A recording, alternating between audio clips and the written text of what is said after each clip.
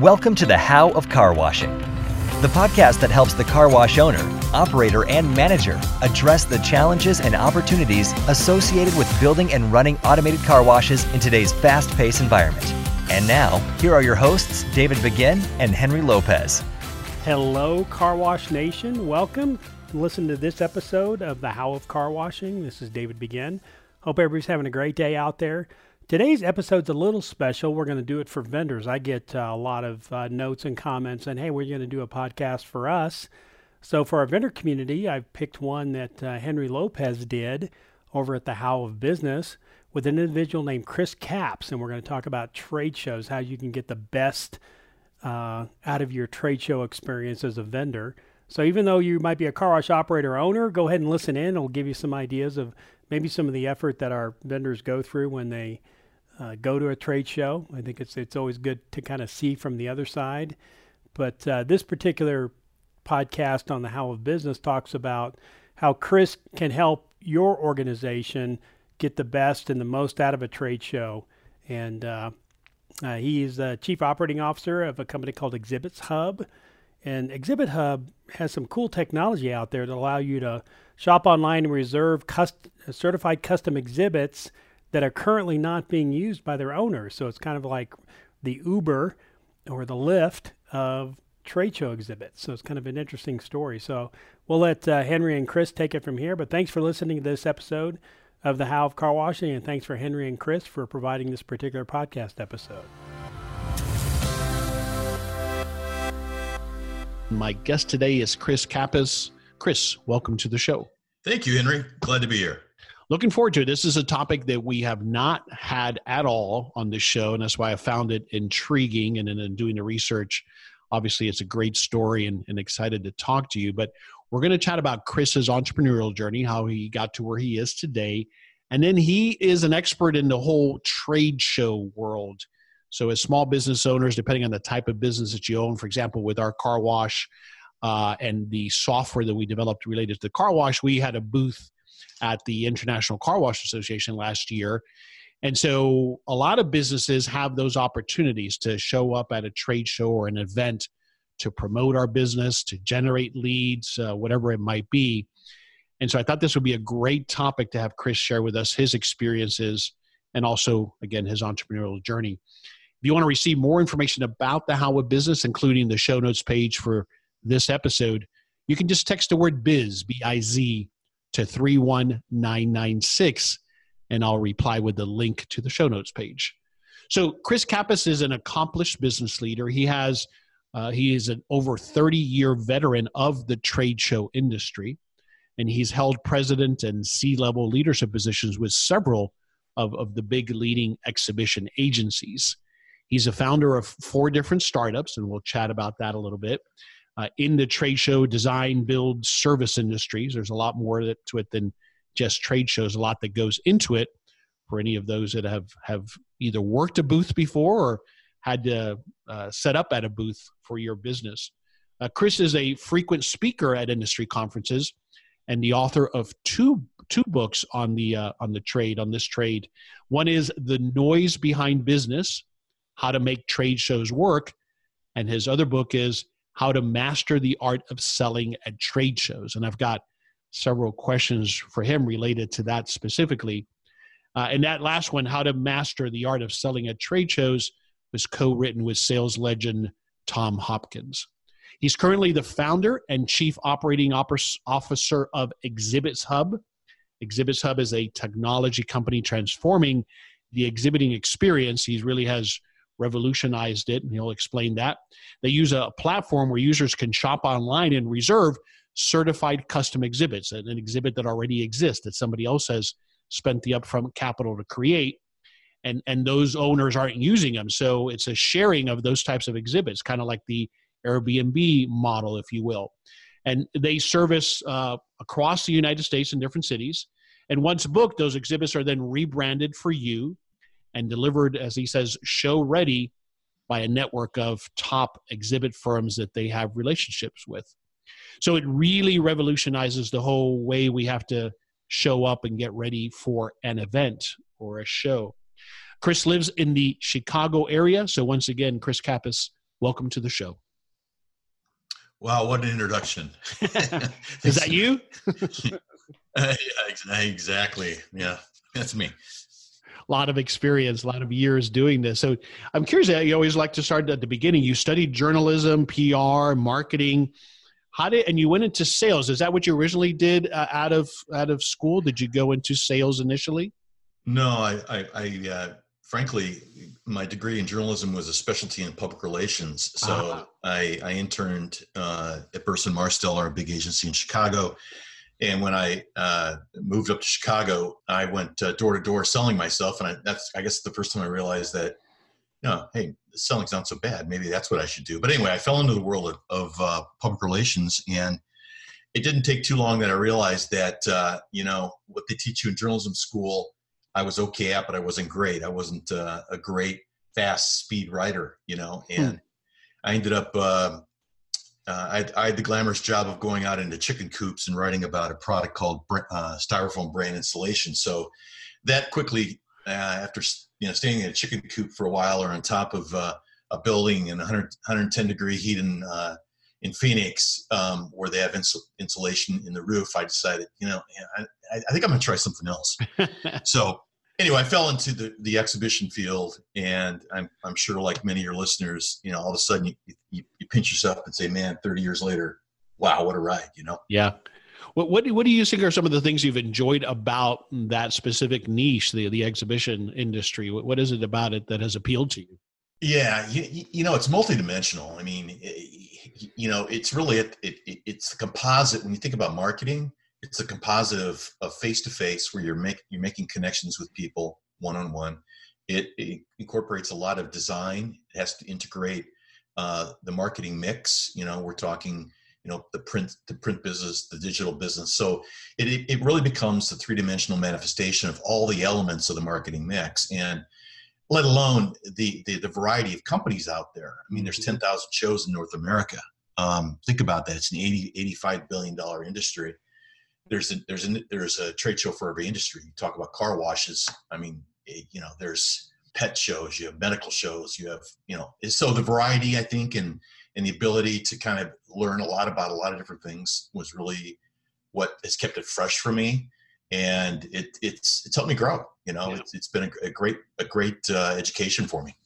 I kind of think there's also that excitement of kind of like show business aspect of it, where you set up for this event, this show, it happens, and you break it down, you move on to the next one. Of course, you were probably juggling multiple at once, but There's a little bit of excitement of that, of putting on a show, right?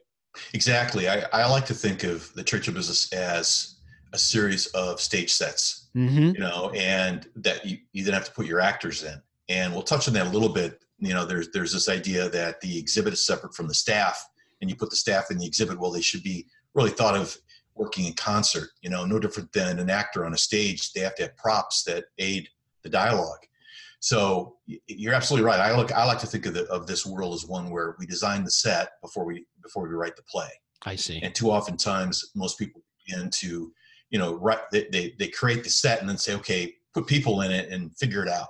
Right. Well, totally the wrong way to go from a optimization perspective. Yeah. Great perspective. All right. So when did you start your first business? Well, I'm an entrepreneur within a company, and I'm an entrepreneur outside a company. So I launched really 4 different businesses within companies, right? One was, and these were in the exhibition field. 3 of them were satellite offices for major exhibit firms. So we opened up an office in Chicago, San Jose to pursue the high tech business in Boston. Then I evolved into an in-store banking business. When you walk in a supermarket and you see banks, right? Well, there was a whole business there that we created around the manufacturing of, I'll refer to them as banking kits, right? Because before then it had all been stick build, where there's a lot of expense in bringing a contractor in and building everything. Well, in this case, these were all manufactured in a plant, brought in to a facility and set up. And banks and supermarkets don't like to be down. They don't like downtime. So the ability to have somebody come in and install, which essentially is an exhibit, right? But it's a permanent exhibit in a bank, in a supermarket, was pretty novel. And then I launched a labor company for an exhibit firm, and to kind of provide that turnkey service. So those were, if you will, the entrepreneurial insights within a company. And then now, obviously, I'm on my own and have launched a technology company associated with trade shows. And that's Exhibits Hub. Yeah, correct. That's correct. So what led to that? What led to that finally saying, I want to completely go on my own? You may have had investors and partners, but that's quite a change to now go it on your own and not have the resources of a larger organization at your disposal, right? Yeah, exactly. And well, I guess, you hit a place after you've been doing this a long time that you want a new challenge, something very different. And I've always been fascinated, if you look at sort of what's been evolving in the sharing marketplace, particularly in the business to consumer side. I mean, who would have thought 10 years ago, that an Airbnb that started out as an airbed company, because the two guys that started it couldn't afford their rent, and they decided, geez, there's a trade show in San Francisco, we ought to just rent our apartment out and just call it Airbed B&B, and that was the initial name. But who would have thought that today, they don't even handle a bar of soap, but they are the largest hotel chain in the world, more than Marriott on a nightly basis. So my point being that you look at that and you look at who would have thought you'd pick up your phone and order a car and jump in a car with a stranger and say, hey, take me down to Best Buy, right? Yeah. I mean, it just doesn't happen. And who would have thought that you'd be going to Las Vegas and you need a car, and rather than standing in line at Hertz or Avis, nothing against those guys, of course, but that you could have a car delivered right at the casino, brought up to you, and the guy gives you the keys and says, hey, have fun, right? So car sharing. So my point being that, it sort of coalesced in my mind that there's an opportunity here in the exhibition field where there's just so much inventory, exhibit inventory that sits idle. And wouldn't it be cool if everybody in the supply chain, including the owner of the exhibit, could make money by making it available, and therein lies a little bit of the vision. So this idea spawned from really inspiration from the sharing companies. Was it an idea that you thought about taking up the flagpole in the organization you were in, or was it like, this is one I want to go build myself? I'm curious as to how you made that decision. Yeah, good question. I mean, I think, I have an investor, and my investor owns a major exhibit firm. So, it was something that I had the luxury of the right relationship, the right connection, who believed in the vision. Yeah. And funded it, and is funding it. So that's a luxury I know that a lot of entrepreneurs don't often have. Doesn't mean I don't feel the pressure every day of trying to build a two-sided marketplace, because I have to worry about supply and demand. Whereas a lot of businesses, you're worried about one facing, in this case, I have to have the right supply to attract the right demand. So yeah, that's how it evolved. Is there anybody else doing it this way, applying this disruptive approach to this industry? No, and that really, 5 years ago, I wouldn't have endeavored this. It took a deflection point like an Airbnb and consumer adoption of the sharing model for me to say, hey, if people are willing to open their home up to a stranger, is it such a stretch that they'd be willing to loan their exhibit out? Right. Now the idea is not far-fetched for very personal types of things. So an exhibit, you would think people get it. They would understand the idea behind it, but it's still to be proven, right? So, I mean, in that regard, Correct. It's a high-risk venture. Correct. You're absolutely right. And while it may be like a slap on the head, like, geez, I wish I would have thought of that. It's very hard because it's, the business to consumer versus business to business. Now you have an enterprise that's very concerned about,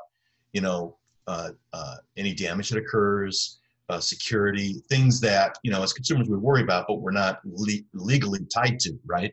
Yeah. So yeah, I mean, the complexity, and that's why, I'm pretty early in the gestation of the idea in the business to business market. And that's why, you don't see a whole lot of sharing yet occurring in the business to business side. Though I have to say there's one company, Caterpillar recently bought a company called Yard Club that had farm construction implement equipment that could be quote unquote borrowed in other parts of the world where you can't afford to bring in a bulldozer, right? Interesting. So my point being that, the business side are now looking at this as, certainly a viable model. Yeah, no doubt. I got to think, though, a lot of people that maybe you ran the idea back by said, you're crazy, this is not going to work. Because that's always the pushback when you're disrupting a particular industry, right? It might work for bedrooms, but it's not going to work for this. Did you get that kind of pushback from others? About every day. Yeah. So what is it about you that took that on as a challenge and said, I'm going to do this anyway? Because I think that's what at the heart of what we have to be sometimes as entrepreneurs is we have to put that noise aside and move forward anyway. Yeah. Thank you. I think it was, and I want this to sound right. I've been doing this a long time, so I have a lot of connections in the business. So if people are going to believe in a concept, they have to believe in a vision, right? And I think that my early adopters, the members that are a part of it, of which I have 8 exhibit firms, the CEOs of those firms, they're independent owner operators, are competitive with one another. Mm-hmm. Yet they realize that, look, the industry, the margins are flat, have been for a decade. Corporate budgets are flat, have been for a decade. Floor space has gone up 300% over the last decade. Where am I going to grow my top line? The top line hasn't crossed over $1 billion for all the primary leading exhibit firms in a decade, right? So the point being that static is never a good thing in an industry. And when you look at just the disruption overall with industries, whether you're a medallion taxi driver, and look what happened to that group, right? Yep. So no different, if you've got if you're a manufacturer of custom exhibits and you realize that your warehouse is full of them that aren't necessarily on the road, wouldn't it make sense to make them available? And is there not an opportunity there to gain incremental revenue and also share some of that revenue with the owner of the exhibit? Because that's part of the beauty of the model, is that the owner can be the exhibit firm that has quote unquote hybrid rental, or it could be corporation that has an asset who's used to paying storage and maintenance and ownership, now can subsidize what they historically have had to do. Mm-hmm. And now all of a sudden they can earn revenue by sharing. Yeah. Yeah. I mean, it just makes so much sense. You've got this idle asset and it's, you could argue a deteriorating asset to some extent that you're getting no value out of. In fact, you're spending money storing it, right? So it makes a lot of sense. All right. And we'll get into more of the details of it. As we've been talking here about with these questions, what would you say are a couple of your personal characteristics that have led to your success in business and then obviously as an entrepreneur as well? Well, I think you touched on this a little bit. I guess, I've always just believed that, I believed in myself, right? I just, for whatever reason, there was an implied faith that, what I set my mind out to do could be accomplished, right? And I was, I had really good mentors early in my career, so that I had to be a good listener and one that would take that information and do something with it. But I had a lot of really good teachers coming in. So I think belief in yourself, and this idea that you never see failure as failure, but an opportunity to change your course and your direction, right? So Tom Hopkins, I used to carry around his book, How to Master the Art of Selling, with me every sales call I went on. And that was just, every day I reflect on that and what a good sound basis that was for me, let alone, listening to whether it was Zig Ziglar or positive mental attitude works. There's just so much noise in the world that's not positive. I try to tune it out because it just pulls me down and the world down, Yeah. So I think it's just trying to remain focused, recognizing that, I have to have faith that there is a plan, that I'm not steering, God's steering, and that I just have to understand that tomorrow's another day, God willing, right? And then I need to make the most of it. Because, this is difficult. I mean, starting, as everyone knows on this podcast, it's a friggin' nightmare on some days. And some days, it's okay. But it's rarely are we out there, ringing bells. Yeah. I mean, the bells we want to ring more often. And that's part of the, what we're trying to get to. Well, and that's why it has to be in alignment with, is it taking you where you want to go? Is it fulfilling something else? Because otherwise it's too hard, right? Yeah, exactly. My wife says to me, why do you do this? Because there are those dark moments, and it's partly because I believe I'm meant to do this. Yeah. Just an inner feeling. I don't know how else to explain it. I'm sure others out there had the same kind of thing. Yeah. And you were ready for it at that point in times too. Yeah, you're right. I guess I was ready. I was listening. It was prayerful. I just felt it was the right thing to do. And then one key word was legacy. I wanted to build something and also remain relevant. And I think the older you get, the word relevancy comes into play a lot more. Yeah. Yeah. And obviously this challenge of doing something that hasn't been done before, that has to play into it as well, right? No doubt. Yeah. No doubt. All right. So let's start talking about trade shows and try to, from your experiences and mine, put it in the perspective of a small business owner like myself. So we'll just start with a very high level question. This might be repetitive for a lot of us listening, but for trade shows, why are they still effective, do you think, for the right business, where that's one of the ways that you generate leads or exposing new products? Why are trade shows or events still an effective method of exposure, promotion, generating leads for a lot of small business owners? In your experience, why is that still effective? Yeah. And it's a great question, in particular when you look at what's going on in retail and what, in terms of all the closures and today Barney's announced they went Chapter 11. I mean, you look at, why is it that face-to-face isn't working and trade shows are, and why would people continue to exhibit? And it really comes down to this. When you're at a trade show, obviously association produces it, and it's built around content and education. So people that are coming to trade shows, 92% of them are coming to see what's new. Now, you can watch what's new on, you go to the computer, you could go to any industry and do research, but there's one thing missing, and that is you don't have an expert to talk to about that, right? So the relevancy is around education. It's around face-to-face. It's around the ability to come prepared to a show and be able to shop in one place all the different vendors that may have a product or a solution that will take care of my problem, right?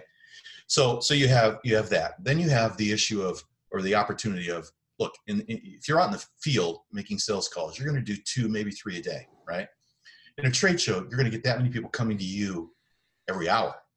So if you just do the math, and it's got to be a math decision, it's got to be quantitatively figured out and qualitatively. The quantitative side, the math has to work. So you have to have the right people making the right connections and being able to qualify the universe of people coming to them. And where that falls down often is just in the preparation of the sales force. But my point being that where else can you have that opportunity where you have that many people coming to you looking for answers, right? So the value proposition of shows remains that, for the attendee. If it didn't matter to the attendee, then we'd be seeing attendance being falling off, right? Right. Yeah, I agree with all of that. The things that I always looked at and still look at is, and not every event gives you this, but often you've got the right decision makers attending these events, and that's important. Because there you have captive, or to some extent, they're going to walk by your booth, hopefully at a minimum. And then we'll talk about, getting them to interact with you. But the decision makers are often there. And that's what we're so desperately trying to get through to a lot of times. The other thing that you kind of touched on, the education part of it, is the networking opportunity is huge as well, right? Not just for the attendees, but I've found that as an exhibitor, the networking opportunities, the potential for partnerships, you'll get ideas yourself. Obviously, you're going to see what your competition is doing. So all of those are side benefits as well, potentially. Yep, exactly. Now, just to carry forward, I mean, you're kind of now talking about the qualitative benefits, but, great to introduce new products. You can recruit personnel. You can monitor and research competitors. You got media opportunity. You can look at businesses that might be available to buy if you're in the business or to partner with. Yep. You got team camaraderie. You've got the ability to build sort of cohesive leadership. So you need, so there's a whole lot of other very important, maybe not as important as moving the sales needle, but that all kind of come into play, And the reason that's important is because if you let's look at a mature industry like the consumer electronics show. Everyone hears about the Consumer Electronics Show. Right. The reality is it's 150,000 people go to that show. They're not there to buy. No. I mean, there are people like you and I that are curious about the next gadget. Exactly. A lot of them, if not most of them. Exactly. And when you look at where distribution is in the consumer electronics industry, it's through 10 to 15 different companies. So you would never produce a trade show only to serve that audience. So there's all these other reasons to exhibit, right, and to be there. And so if you ask Intel, Microsoft, Google, who's now a big player in consumer electronics, why they're there, it's for media exposure. Yeah. They're building the brand. They're getting themselves out there as pioneers, or having the hot new technology, right? And they're creating an opportunity for their CEO to do a keynote, right? And that's, you talk about dollars in the bank and the ability to move the needle in terms of brand. That's certainly key. Mm-hmm. Okay, so you touched on it also as well when I first asked the question about, and then you mentioned it at the outset. These shows are getting more and more expensive, and so for a small business owner, I have a client that I'm working with, and she's looking at maybe just doing one big show in Vegas next year because it's such a huge investment. And we'll talk about, then she struggles with how to follow up on all those leads, and we'll talk about that in a moment. But I think your point is right on, is that I have to then measure very carefully, at least the first time, so that I can make a decision for the next show, whether this is are we getting the results that we wanted from that investment? That's correct. Yeah, the math has to work. And so, what I would always, counsel is, we got to look at, okay, you have 8 hours of a show. If you have one person staffing the exhibit, I'm using this as an example. If they make 3 positive connections, qualified being the underlying word, in an hour, that's 24 connections a day times 2 or 3 days. So you start to do the math and you start to look at, okay, that means that's 24 qualified leads a day times 3 days and times the staff you have there. And then you look at the cost. And so my point being that you start to look at it purely from the ability to think of them as the exhibit as a machine for selling. Right. That's all it is really a machine to process. That if you think of it that way, as opposed to, taking that money and you put someone in the field, you pay them X in the field. How many sales calls are they going to do? 24 sales calls in a month? And maybe that's a lot, right? And here you can process that in 3 days. So the economics, though, in my mind, are what people often don't get granular enough thinking about, and then pressing it down into the cost per contact. Yeah. So, so not to get too granular, but I think that's really key, is the math has got to work. Absolutely. And then, Chris, one of the things I've struggled with in having had a booth and in helping others and my clients is where often there's a disconnect is in what my pitch is, and making sure at the booth that is, and making sure it's in alignment with where that lead is or potential client is in the funnel, if you will. In other words, often where I see the disconnect is I'm offering or pitching something that a cold lead is not ready for yet. They've just met me. Yeah. And so talk to me about that. Where have you seen some people do it well? And I'm talking about small businesses now, and maybe we can chat about some examples of where it's not gone so well. Yeah. I think there's a big mistake in the thought process that trade shows are for selling. Trade shows are for listening, mm-hmm. for qualifying. Because at the end of the day, what good is it to spend all your time pitching when you don't even know when you don't even understand the client's needs, wants, and expectations? And at the end of the day, the sales don't occur on the show floor. Rarely do they. Where they occur is in the field, and that as long as the rep has the time and is prepared with a thorough briefing from the trade show or trade shows, when they go in, they understand the needs, wants, and expectations, so they can diagnose the issue or the sales challenge in front of the customer. So they're prepared in advance. So it's a little bit like, and I see it all the time. People, they take them out of the field, they put them in an exhibit. All of a sudden it's like, now what do I do? Well, I'm used to selling in the field because I have time. Right. Guess what? People are not there. They're not going to spend more than 4 to 5 minutes with you. So if you spend all your time selling, what have you learned? So quick little story, being on the manufacturing side of exhibits, we'd open packing cases and look and count sales lead counters, and we'd find all the friggin' leads in the counters yet. True story. And it just comes down to the misalignment on the value of trade shows. It is the personal connection, of course, but it's the ability to qualify and ask those probing questions that you then have to really record and be able to provide that person in the field with a document or with a dossier that they otherwise wouldn't have. Yeah. The money is in the follow-up, right? That's where you're going to close. Now, we're often then I have a disconnect is that often we think, well, we need to have a demo either of my software or my product or whatever. And it seems like people want that, meaning people coming through the trade show.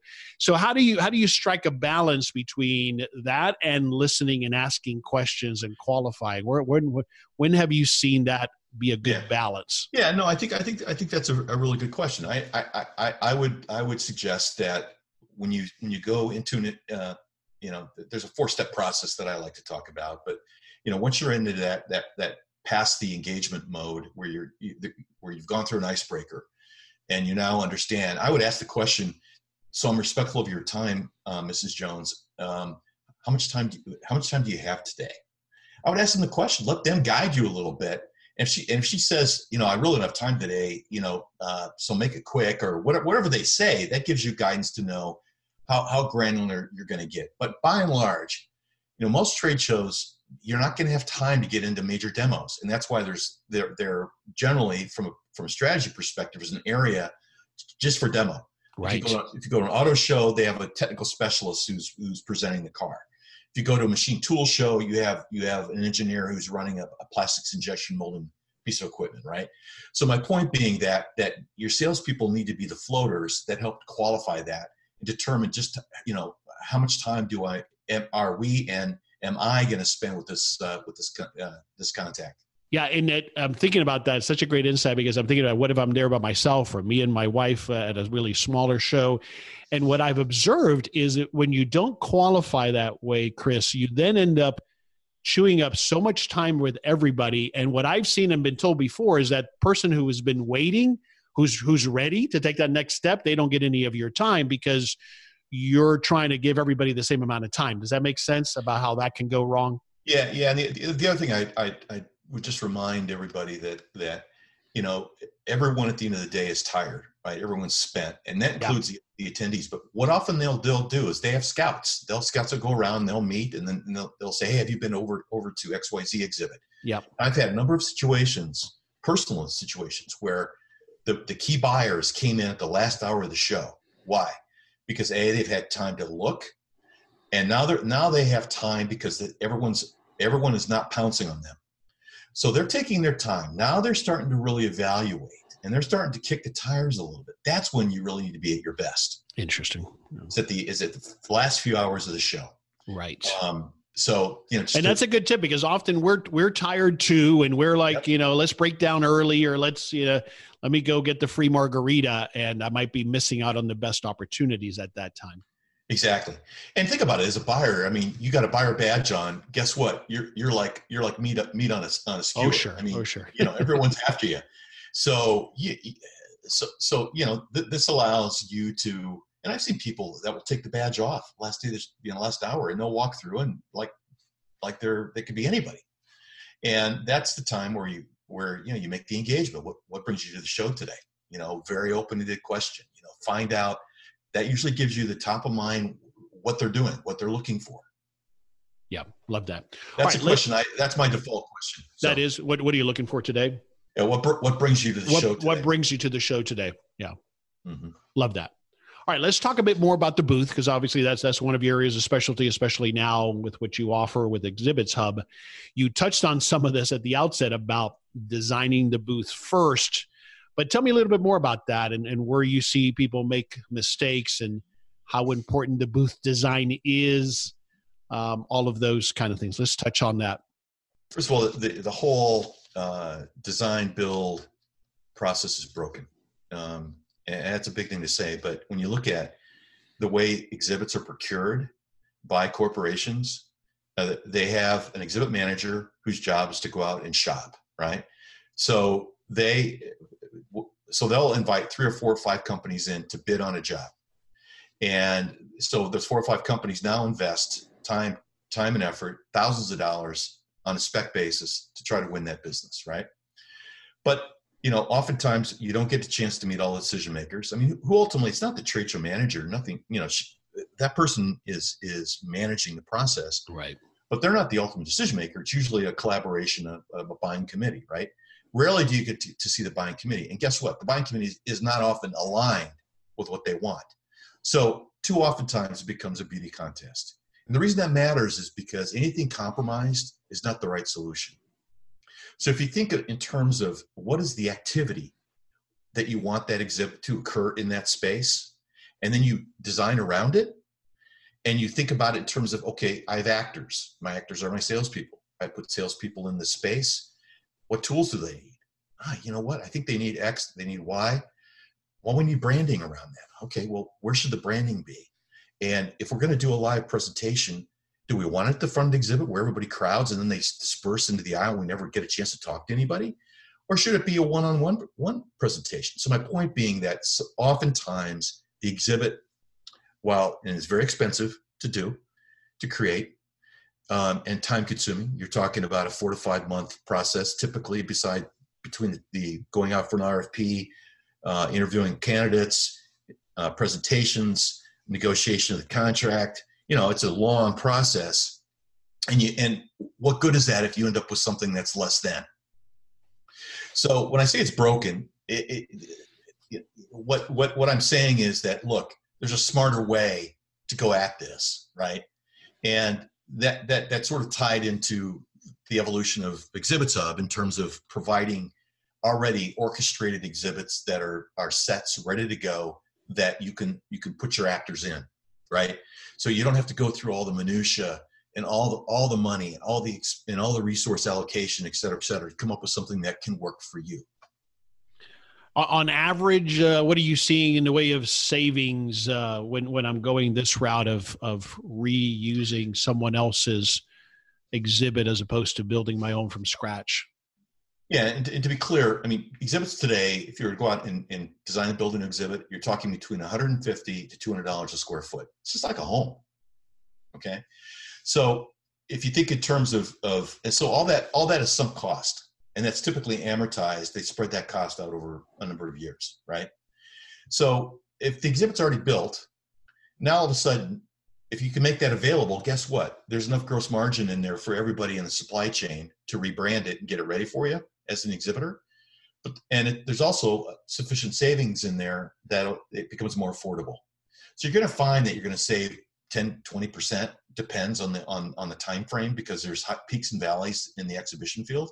Mm-hmm. But the other thing that the service provides is the exhibits are local. You're not transshipping across the country. I see. So if you're doing a show in Chicago, you go to the Chicago portal, if you will, and you're able to look at portal at the exhibits that are curated for you in Chicago. So, not only is it cheaper, you don't have to transship, you avoid damage, and guess what? It's better for the environment. Because I'm telling you, there is going to be a time where a carbon tax is going to be a reality. So if you think it's expensive to ship exhibits anything between Chicago and Los Angeles now, wait until there's a carbon tax. Yeah. Yeah, no, that makes a lot of sense. In your experience, not just with Exhibits Hub, but obviously throughout your career, what's the 1 or 2 things that I can learn about how the bigger companies do it that I can apply to my 10 by 10, 20 by 20 booth at a trade show? What do you see that, wow, if they would have just applied these 1 or 2 techniques that bigger companies do, they'd be so much more successful? Yeah, you're going to find this answer a little contradictory, because I think you got to look at the smaller guys, because the bigger guys, just because they're big doesn't mean they're better at it. And I'll give you this one quick little story. There was a company called Foley Food Mill, and I don't know if you're familiar with them. They make little graters. So if you put a carrot in there and you turn it, it does like curly kills. Okay. So they would go to the Housewares show, and so you had, next to them, there was a beautiful exhibit, right? It was another Housewares company. And here you have the salesperson from Fuller Food Mill walking in with the briefcase, and he sets it up, sits it on a card table, turns his back to the audience, which you're never supposed to do. And what does he proceed to do? Produce curlicues out of carrots. The point being that it's the activity, it's not the exhibit that sold anything. It's purely an environment to support selling. So here we have this idea of, you have a non-exhibit, you have a card table and a curlicue, and a Fuller Food Mill being demonstrated, and next door you have a beautiful exhibit with a bunch of salespeople standing up with their arms crossed, crossing their chest, and you look at that and go, who's going to get the most business? Mm-hmm. So I use that only as an analogy because you can't look at the big guys and say they do it better.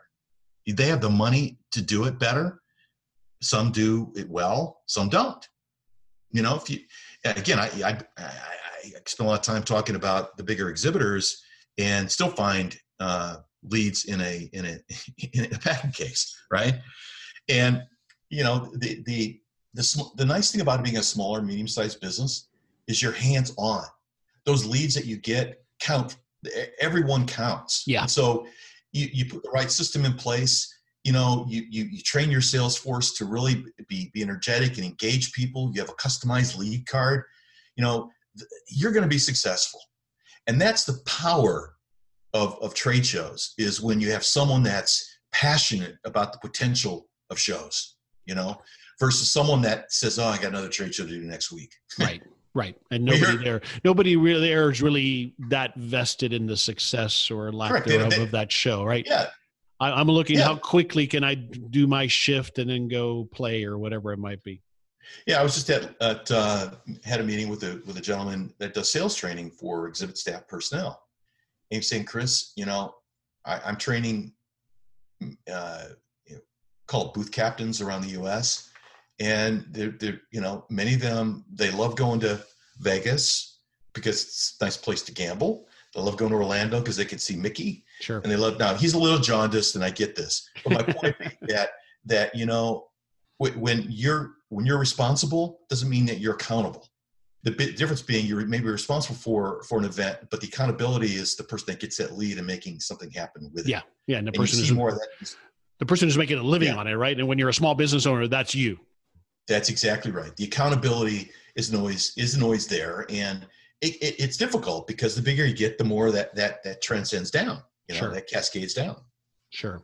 So, all right. So I love that, and you've mentioned it a couple of times. It's about the activity that's happening at the booth more than anything else, and I think that also where that hits home for me as a small business owner, if I'm there, it's because I'm able to sell whatever I'm selling as a small business owner.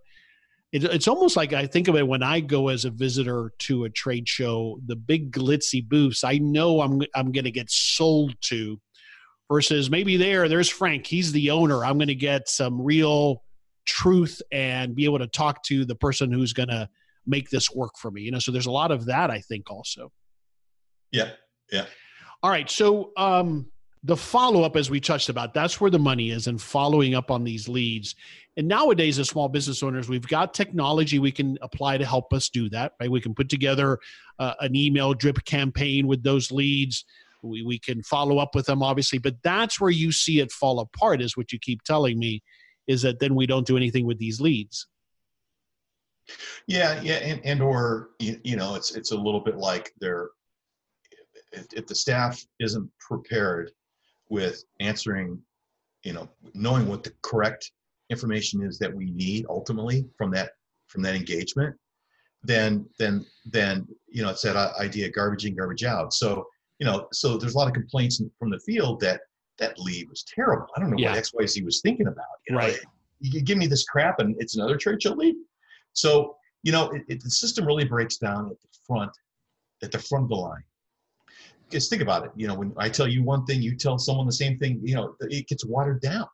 So there needs to be continuity and a customized approach to how, in the content and the information that you aggregate, and how it transitions. Think about it. you're essentially writing a check with that lead. That is a check that has to be signed by somebody, right? So if you don't have all the right information on that, guess what? It's never going to be signed. Yeah. So there have to, I think we all have to think differently about those engagements and how important they are and what do you need to get out of them. And then it's the idea of, hey, I just can't throw it in the field and expect the field folks to do their job. I probably should have an interim step. And you know what that interim step is? It's doing a pre-qualification of the qualification. Right. You know, someone picking up the phone, or I've been using Loom a lot. I don't know if you're familiar with Loom. Yes, I am. Yeah. And you know, Loom is a terrific tool. It's great for sending out little messages, you know, so my point being that the more we can go to the sales force and say, look, this is the lead. Here's the information. We pre-qualified it. Here's where that in the buying process. Go get it. Yeah, that makes sense. Thanks for clarifying that. All right, one tactical question before we start to wrap it up here on this topic. Swag, giveaways, we often also get carried away with that and end up spending a bunch of money. What's your thoughts on that based on your experience in the industry? Is it valuable? Does it help to get somebody to the booth, or is it the wrong person? Just what are your thoughts on that? Less than 1% goes into sales training for booth personnel. About 3% goes into swag. and swag ends up, I mean, look, unless it's product related, right? Forget it. You know, it's just not worth. I mean, look, everybody. I think it's essentially it is an excuse to not ask and engage. Now, I'm all about icebreakers, which means when someone's coming down the aisle, I need something engaging to get them to stop and lift their head up from their phone. Yes. And engage them in my story, right? So a swag, if I give you a hat, that doesn't do anything other than say thanks if they put on their head or they don't, right? Yeah. But if I have something that's product related, a gear, something that's cool, different, if I put it in your hand and say, hey, have you ever considered, you know, XYZ, right? I'm spitballing here for a moment, but the point being the point that we need to have an icebreaker to engage. That's not swag. Put your money into an icebreaker. Agreed. Yeah. I was just thinking as you were saying that makes perfect sense. And I see where you can use it. If you can use it the right way and it's the right item that gets the conversation started, then great. Yep. But otherwise we can end up, especially a small business owner, spending a bunch of money on stuff that then ends up being a toy for the dog or the kids and doesn't do you any good. Well, yeah. I mean, I've been guilty of, you know, I'm a pin collector, so I'm picking up swag, but you know, but my point is I don't stop. I don't remember. No. That, you know? No. All right, great. So we've touched on it obviously, and you've been explaining it as we go, but summarize for us then the Exhibits Hub business model. And then I think you've got some special offers right now. So tell us all about that. Yeah. It's just real quick. I think, you know, we're kind of referred to as the Airbnb of exhibits. So, you know, if you own an exhibit on Exhibits Hub, you can share it and you can earn income working with your exhibit firm. If you're in need of an exhibit, you can borrow it and save money. And if you're in the supply chain, you know, you're able to turn those idle exhibits that are otherwise sitting idle into new revenue and new clients. And the thing to keep in mind is 50% of most businesses, small and medium-sized businesses, don't exhibit due to expense. So part of the model here is to make exhibiting more affordable and make it easier to exhibit because it's complicated. I mean, we've complicated an industry because there's a lot of moving parts. So I'm trying to demystify it, make it simple. And for those that are inclined, you know, we have $1,000 first user savings that, you know, once you request an exhibit, you put a code down and you get $1,000 off, coupled with the fact that every exhibit, I don't know about about 80% of the exhibits on our site are currently, we have a special going for the month of August through August 31st. And this right now, it's typically a slow period in the trade show industry, summertime. So most people are starting to ramp up for fall if they're not already in that planning mode. So this is a little bit of an incentive to entice some of the listeners that may have an interest. Yeah, fantastic. What is the typical range size-wise of the exhibits that you currently have in the system now? Yeah, good question. I mean, you're able to go up and select small, medium, and large based upon footprint. Small would be from 0 to 400 square feet. medium would be 400 square feet. So in other words, that would be, a 10 by 20, 20 by 20, Yeah. And 400 to 1,600 square feet would be more of an island. And then we have the aspirational ones, which are larger, and they're aspirational. I don't know how many people are going to request one, but nonetheless, they're fun to look at. Yeah. Interesting. As you've been building this business, is the resistance, if whatever resistance there has it been more from the exhibit owners and letting go of putting that exhibit out for somebody else to use? Has that been where most of the challenge has been? No, partly because I haven't put my emphasis there yet. Okay. I had to first focus on creating enough supply. And the supply right now is through exhibit firms that have idle exhibits, either they own or some of their clients do. Oh, I see. So we have about 60 plus exhibits online currently. I mean, the aim is to obviously scale that so that you don't go to Amazon and look at one pair of jeans, right?